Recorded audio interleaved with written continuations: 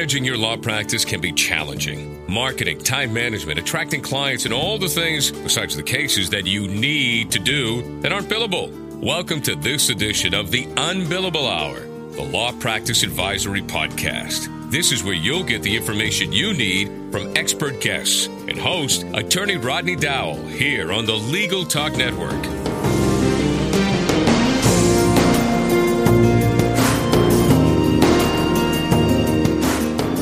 Welcome to the Un-Billable Hour, the Law Practice Advisory Podcast, helping attorneys in their practice, especially solo or small firms.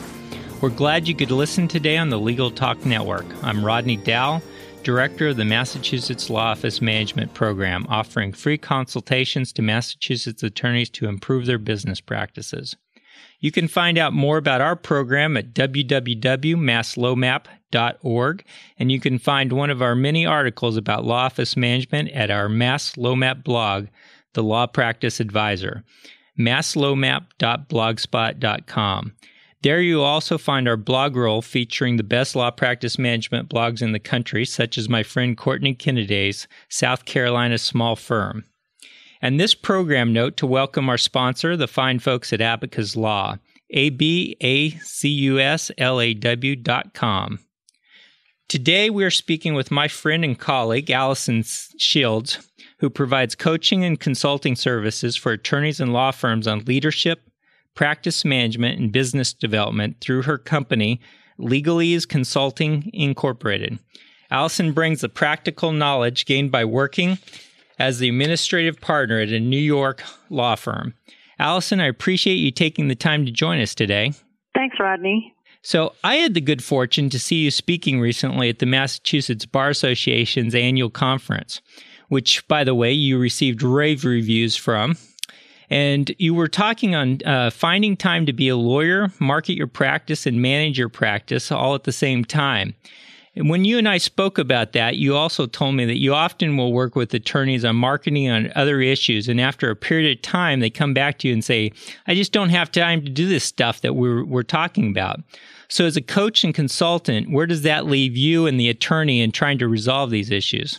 Well, it's a common problem, Rodney. You know, I get lawyers who come to me for all different aspects of help on practice management or marketing strategy, productivity issues. And almost all of the time, regardless of what the initial issue is that they come to me for, we end up circling back to this time issue. It doesn't matter how much technology we have that's supposed to make us get things done faster. It just seems like nobody has enough time during the day to get anything done. So what I usually do in those instances is talk to my client, the attorney, about how they're using their time presently. And I think time management, which is a common term, is really a misnomer. Because we can't manage time. We only have as much time as there is. Everybody's got the same 24 hours, the same 7 days a week. So what we really have to do is organize the activities, organize what it is that we're doing within the time that we have. Obviously some of that time has got to be allotted to spending time with family and sleeping and eating and commuting and those kinds of things that we can't get around. So we only have a certain amount of time to get actual work done. And there have been studies that have shown that there are lots of things that get in the way of that. Well, what kind of things do you find challenge the attorneys for organizing their time? Well, I think one of the biggest things is shifting priorities. We think that we're going to get one thing done during the day and we get interrupted, the phone rings or our client has an emergency. If we're working in an office with other people or we're in a firm, you've got somebody who just drops in, whether that's a client or a colleague or someone who's got a question. Sometimes it's just ineffective delegation. Sometimes it's clutter. I mean, that's a huge problem for attorneys, especially for those who are still working on a very paper-intensive kind of practice where they've got files all over and they can't find things. And even those who are trying to work on a more electronic platform often have sort of computer clutter that gets in the way, that they have not effectively assigned where they're saving things, or they just have lack of discipline and they're procrastinating. And I mean, it's interesting that you talk about, the clutter and the both electronic and paper. I certainly see that a lot. What are kind of things that people can do to deal with that type of clutter and to try to organize their life and work more effectively? Well, I mean, you use two words a little bit there, being efficient and being effective. And I think sometimes we forget to distinguish between those two things. So there's efficiency, doing things the right way, and there's effectiveness, which is choosing to do the right things. So you may be very efficient at what you're doing, but it may not be the right thing to focus on.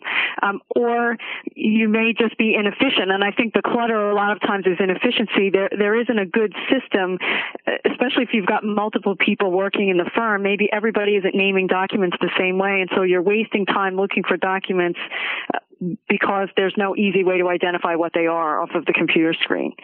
And I think that effectiveness issue, learning how to prioritize and to figure out what you should be focusing your time on, is a big problem for attorneys. They tend to focus on whatever's the most urgent, which may be the ringing telephone, even if that's not the most important thing they should be addressing. So you're talking about prioritizing things when you're talking about trying to figure out what's urgent and what really needs to be done?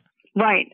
And I think that a lot of times we're so in that reactive mode that we don't take the time to sit down and prioritize and decide, what are the things that we're really going to focus on? What's important for my practice or for my firm or for my practice group for the next X period of time, whether that's a year or 3 months or even just this week. Instead of sitting down and taking control of that, we're letting it take control of us by whatever gets thrown at us. That's what we're doing first. So I have a couple of things that I try to remind my clients to do. One of them is what I call the power of three, to only focus on three main things at a time. And I even tell my clients on a yearly basis, look at what you want to accomplish, pick three main goals for the year. And that way, as things are getting thrown at you, at least you have a filter. So you can say, well, this isn't one of the three main goals that I want to work on. So does that mean I have to reprioritize? Should this be a main goal so that I should focus some energy on it? Or can I table that idea for next year or for 6 months from now? Or should I maybe delegate it to somebody else who is focusing in that area? And this way, at least there's some way of deciding how to prioritize it and what to focus on. The other big one I use is what I call the power of one, because a lot of times the overwhelm for attorneys comes from carrying an enormous to-do list from day to day that only gets longer and longer instead of getting shorter. And they feel depressed and they feel overwhelmed and they feel as if they're not accomplishing anything, even if they are. So I tell my clients to ask themselves on a daily basis, what's the one thing that if they accomplish that one thing today, they could go home at the end of the day and feel that it was a productive day. That sounds like a great advice to me. I mean, so you provide a plan to create focus for the year, for the month. You have the power of one. Now, one of the other things I think I heard you speak about before is your don't do list, which I think plays into that concept. Can you tell me what you meant by that? Sure. As I said before, we tend to be list makers and we have these to-do lists that go on and on. But we don't stop to think about where we're spending our time on a daily basis or what tasks we're devoting time to or even what people we're devoting time to that maybe we shouldn't be at all. What things can we eliminate from our practice? Are there things that we're doing on a daily basis or people that we're interacting with on a daily basis that don't serve what our main goals are? Some things, especially in a law practice, there are systems or procedures or tasks that are set up, that may have been in place from 10 years ago when we operated in a different way. I see a lot of that with people switching over from being a very paper-focused practice to being a more electronic-focused practice. And so they've got procedures and things that are outdated, having to do with multiple copies in the files and how they save things, because they needed to have backups on paper. Whereas now that we're looking at the electronics, maybe we don't need to do some of those things because we can find our documents and we can find information more easily on the computer. So taking a look at what's outdated in the practice, what doesn't really need to be done, or what doesn't need to be done by me as a lawyer. What has the highest value to the practice in terms of either growing the business or building on existing relationships with clients, and doing the really high-level legal work that requires a lawyer, and not spending so much time and energy on these other tasks that maybe can be done by somebody else, whether it's somebody in the office or outside of the office even.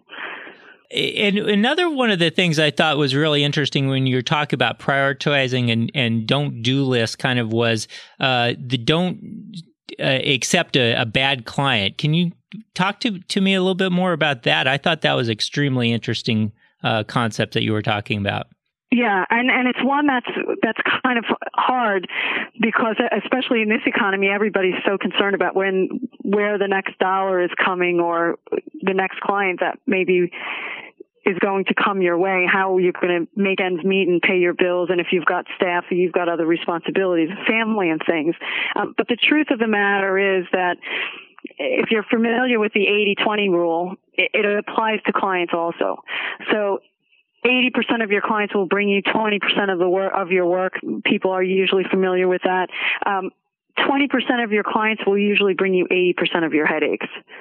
And so a lot of time and energy and focus is getting sucked out of you and your practice to these bad clients. And there are lots of different ways of defining bad clients. They can be clients that just don't listen to you. They don't value your advice. They may be the clients who are nickel and diming all the time. The clients who are doing exactly the opposite of what you want or who aren't cooperative in terms of responding to you. Plenty of people make complaints about lawyers not being responsive and not returning phone calls, but sometimes it's the clients that the lawyers are chasing down. And what ends up happening is that those clients are getting an disproportionate amount of your time and energy, whether it's billed that way or not.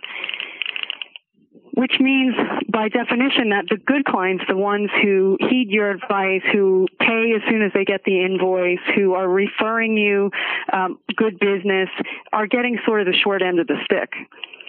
And when you eliminate the worst clients from your practice, oftentimes you're working less hard, but your revenue goes up.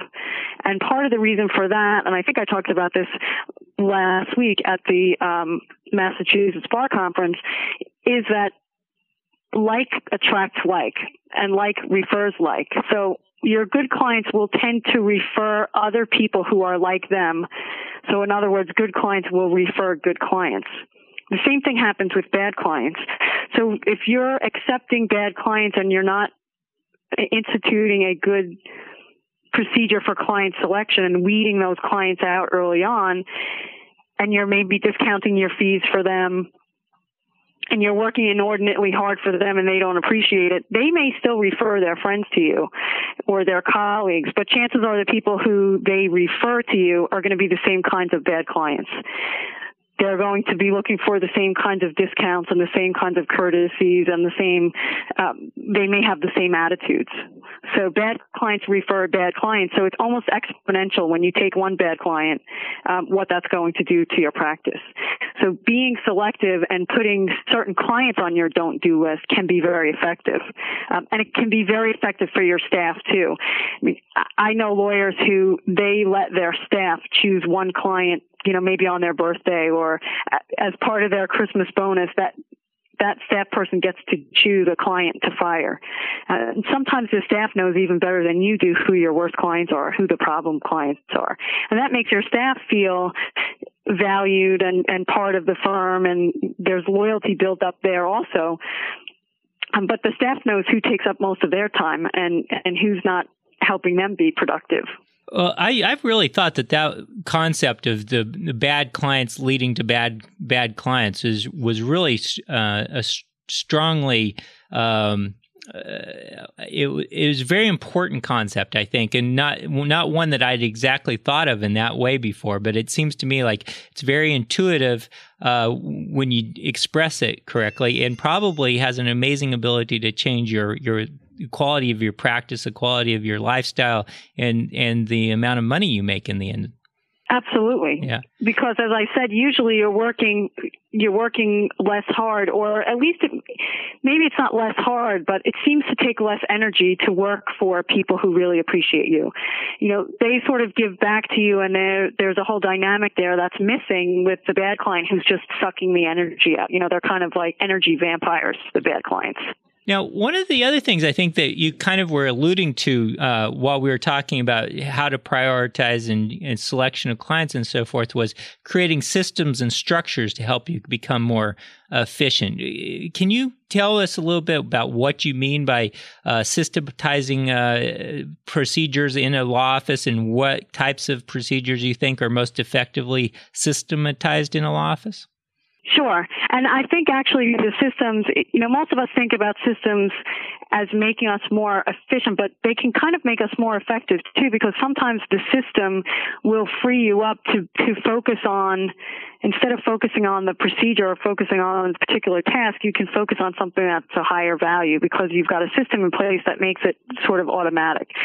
So the way I try to explain systems to my clients is that almost anything that is done on a regular basis or on a repeated basis within your practice can be systematized. And that doesn't mean that those systems are not customized for particular clients or practice areas or situations, but having the system in place frees you up so that you're not wasting mental energy on trying to remember what the next step is, or if you know what the next step is, trying to remember to do the next step. So even something as simple as having a follow-up system, and I was working with a client this week on this, a follow-up system for when you come back from a networking event. And everybody's got that stack of business cards that they accumulate from a networking event, and they have every intention of following up, but it doesn't happen because the business cards maybe will sit on your desk and they never get entered into your database. There's no phone calls made. There's no follow-up. Whereas if you have a system, for example, there's somebody in your office who's going to scan the business card into your system and get the contacts all into whatever you use, whether it's Outlook or something else. And then they're categorized. Maybe these are potential clients. These may be strategic alliances or lawyers that work in other practice areas. And you've got a system for follow-up set up. So if it's somebody who's the potential client, they automatically get a letter which says, "It was great to meet you. I would love to be able to help you with your real estate transaction. Here's some information about our firm," or "Here's an article on that topic," or whatever it might be, so that the people in a particular category always get the same follow-up. And then it's not just the first follow-up, it's that automatically triggers the next step. So when that letter goes out, there's automatically a task or a tickler generated in 2 weeks or 1 week or whatever it might be, depending on who the person is, to follow up. And maybe the second follow-up is a phone call to set up an appointment to have coffee. Or maybe the second follow-up is just an email. But you don't have to think about it because the one activity automatically triggers the next one. The other system that I think a lot of attorneys have semi in place but not completely is an intake system. Now, what happens when a potential client calls your office? They should be always put through sort of the same system. Do somebody sets up an appointment for them to come into the office? Do they get a confirming letter? Are they told what documents they're supposed to bring to the initial consultation? How is an initial file set up? What does the client get when they walk into the office? What information does the firm need to obtain during that initial consultation in order to set up the file? What is the follow-up letter that goes to the client after they come in for the initial consultation? And when is the next follow-up?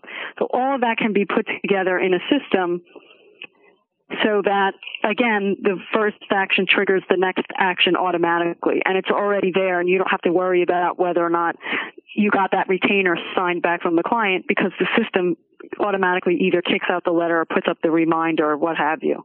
Now, tell me this. I mean, if a listener is listening to this and they're saying, "Yeah, I really need that," is that the kind of stuff that a consultant like yourself steps in and will help a law firm develop, or how should they go about developing that kind of system and structure? Absolutely. I mean, I work with a lot of my clients on it, but one of the ways, especially if you've got solos or small firms, is to kind of document what they do usually, and that will highlight where the gaps are. So you could even just have somebody follow you around and you dictate to them, this is what I'm doing, and have it written out. Because having the system, the procedure, helps not only you, but it helps your staff, and it helps you train other people if they come in. And if you hire an associate and you have to explain to them, this is what we do for intake purposes. So I can go through that with my clients, but there's no reason why you couldn't do it yourself. You just document what you do on a regular basis, and that's where you see what you're missing. So you'll do it once and you'll realize, well, the client didn't send me these documents or didn't bring them to the first consult. So what can I go back and put into the system to make it easier for either for me to remember that or make it easier for the client to do that? Maybe it's sending the client an email with the confirmation of the appointment that lists the documents. Great. We need to take a short break now for an announcement by our sponsor, Abacus Law.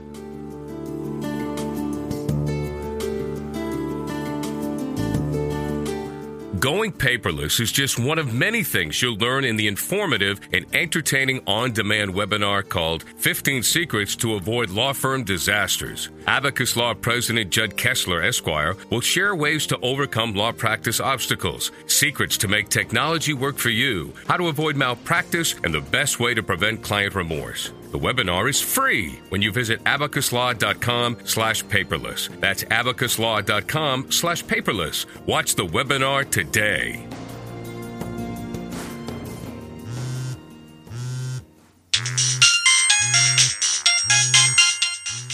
It's the office calling again. Don't answer it. Why not? I'm listening to Legal Talk Network podcasts to get my CLE credit in West Legal Ed Center. Oh, yeah. I need to do that too. Where do I find them? It's easy. Just go to LegalTalkNetwork.com and pick a program for CLE, click on it, and start listening. Or go to WestLegalEdCenter.com and choose from any of the Legal Talk Network programs available for CLE. That's perfect. The office can wait. Want to tell a national audience about your latest successful verdict or large settlement case? We'll produce a video interviewing the prevailing attorney and distribute it online on the Legal Talk Network. Put the video on your firm's website, too. Call us at 781-551-9960. That's 781-551-9960.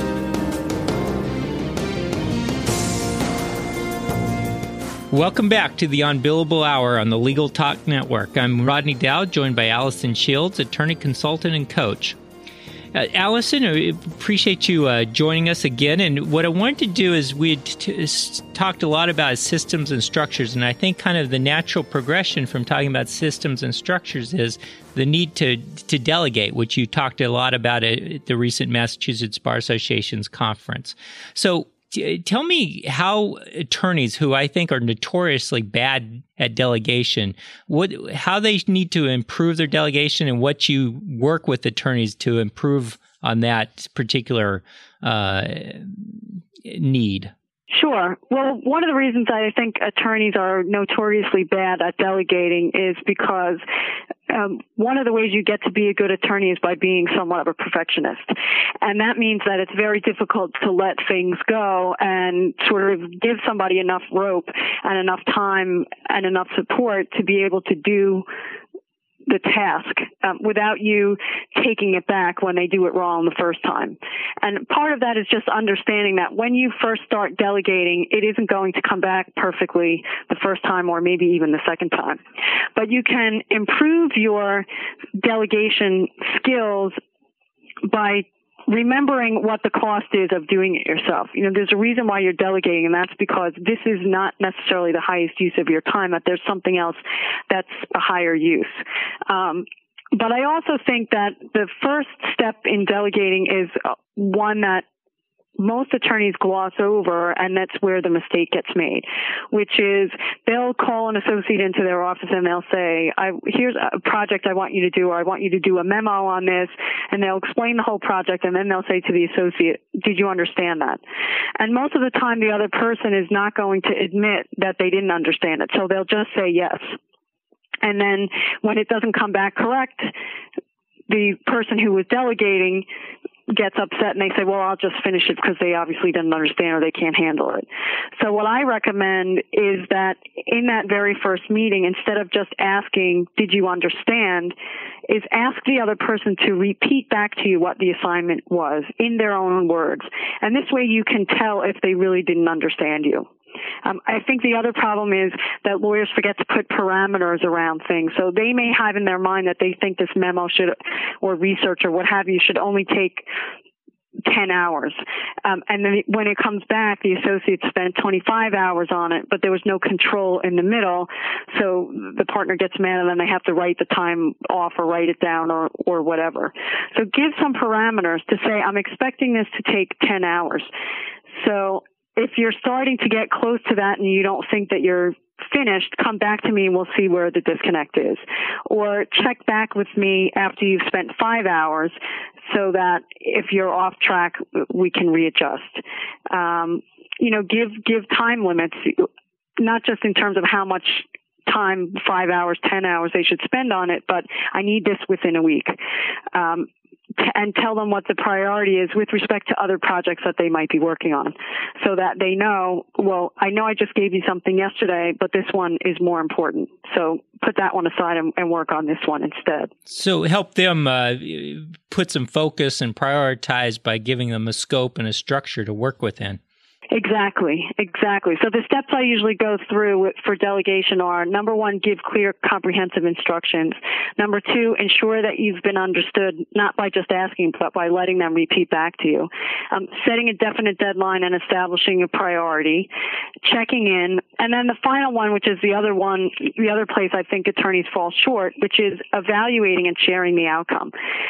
Sometimes you'll give somebody a project and you never really give them any feedback on how well they did or how that project or that work that the other person did contributes to the whole. So maybe they worked on a memo or a motion on a case, but they never find out whether we won or lost the case, was the client happy or not happy. So you want to get them engaged and involved, even if they're only going to be working on a piece of the matter, so that they feel that they're a part of it. Well, Allison, that wraps up our time today, and I appreciate you taking the time to join us. Really, really do appreciate you taking the time. I think you have so much valuable information to provide to people, and I was really impressed with your presentation last week that I saw at the Massachusetts Bar Association's conference. Now, can you tell us where our listeners can go to find out more about you and your thoughts about time management, operation efficiency, and so forth? Sure. Well, my website is lawyermeltdown.com, and there's lots of articles and resources there for lawyers. And I also write a blog, and that's at Legal Ease, which is EASE, consulting.com. And if anyone's on Twitter, they're welcome to follow me on Twitter. And my Twitter handle is Allison Shields, which is ALLISONSHIELDS. Thank you. And you can find out more about me, Rodney Dowell, at masslowmap.org, and follow our blog at masslowmap.blogspot.com and on Twitter at Rodney Dowell, where I hope we can continue this discussion in 140 characters or less. And remember, you can also find this podcast and all Legal Talk Network shows at www.legaltalknetworks.com and iTunes as well. And special thanks to our gracious sponsor, Abacus Law. Take the time to go to its website, which is packed full of excellent resources about starting your practice and practice management. I hope you'll join us again in the next Un-Billable Hour, the Law Practice Advisory Podcast. Thank you.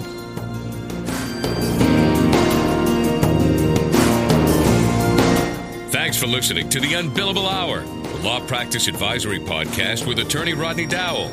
Join us again for the next edition right here on the Legal Talk Network.